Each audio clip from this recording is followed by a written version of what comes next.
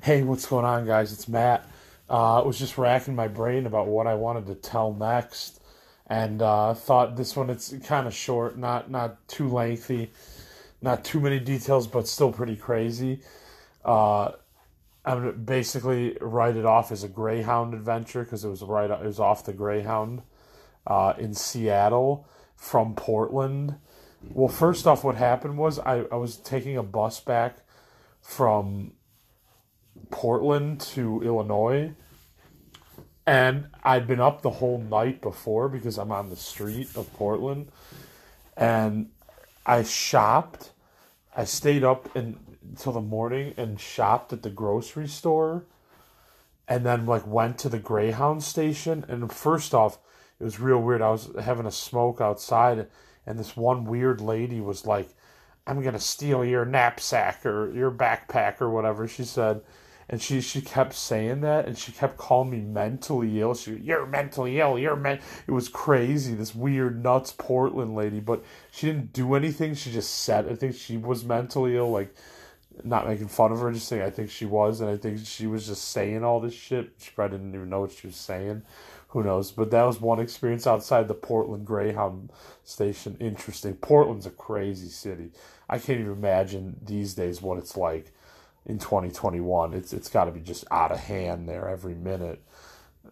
I heard you can even buy like hard drugs legally, like crack and shit. So it's like, oh my god, it's got to be nuts there. And Seattle. So at any rate, yeah. So I get off the bus in Seattle at the Seattle Greyhound, and there's like a little layover before the next bus, like an hour or something. Sometimes you gotta wait, wait at the Greyhound station. So like I want to like check out, not like walk around, drift around Seattle because I don't have enough time for that.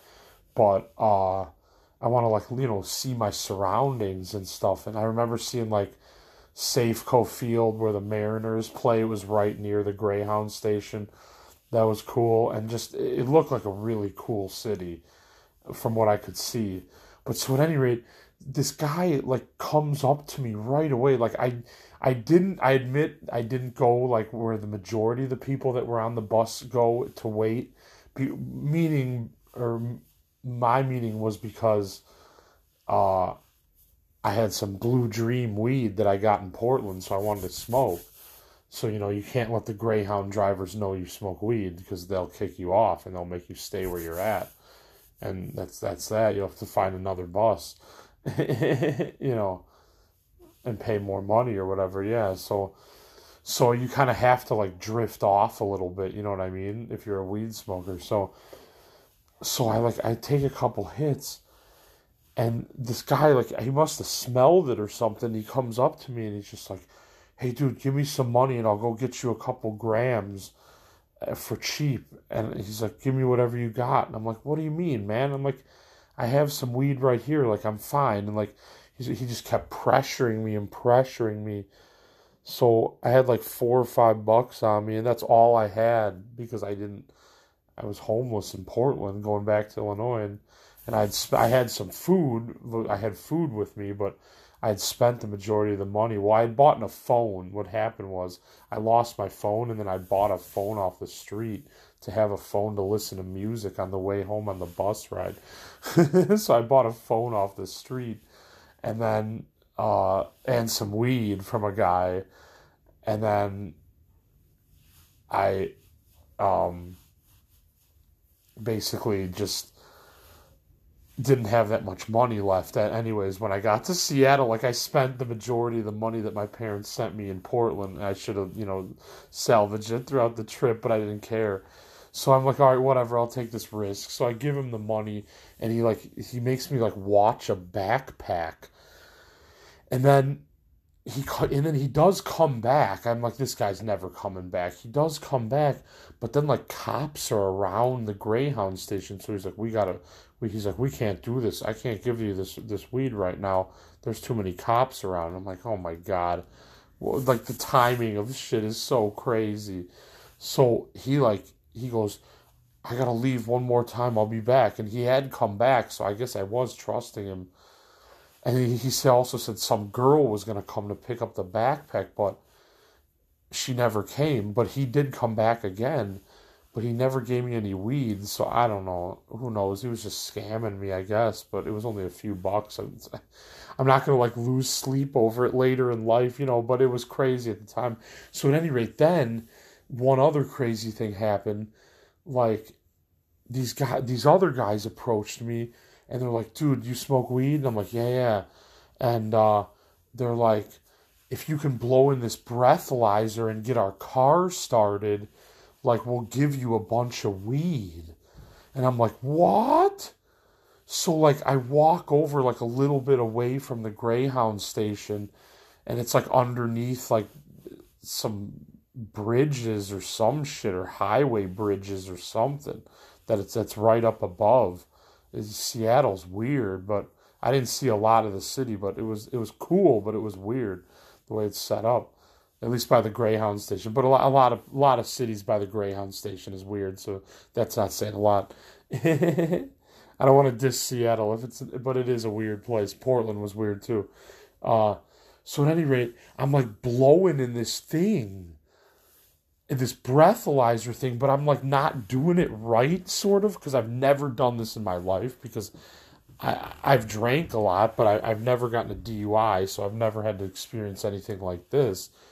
So I'm like trying and trying and trying, and it's like not starting, and like it's like the thing is I'm blowing in this thing, and it's not registering, and I'm trying to like they're telling me to like pucker my lips and make all these weird noises and stuff, and it was just so bizarre. And then like I just couldn't do it. Like I was trying to come through for these guys, and they were gonna give me like a bunch of weed for helping them out. And I think they did give me a little weed anyways for trying, but like it was just crazy and so random. And they said they were from Miami, I remember now. And like yeah, I was like trying to get their car because they couldn't do the breathalyzer thing because then they'd know that it was one of them.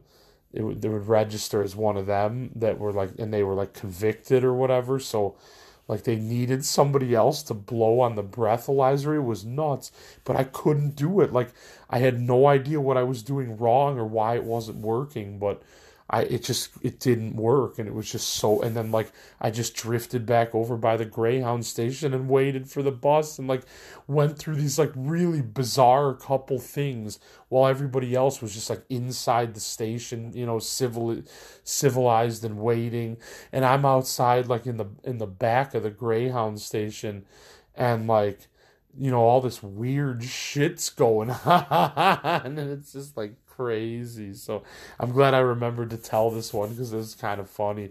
Not a lot of detail, not a lot of like super nuts things that happened, but just some random, really random Seattle stuff that I like got involved in while I was waiting for a Greyhound.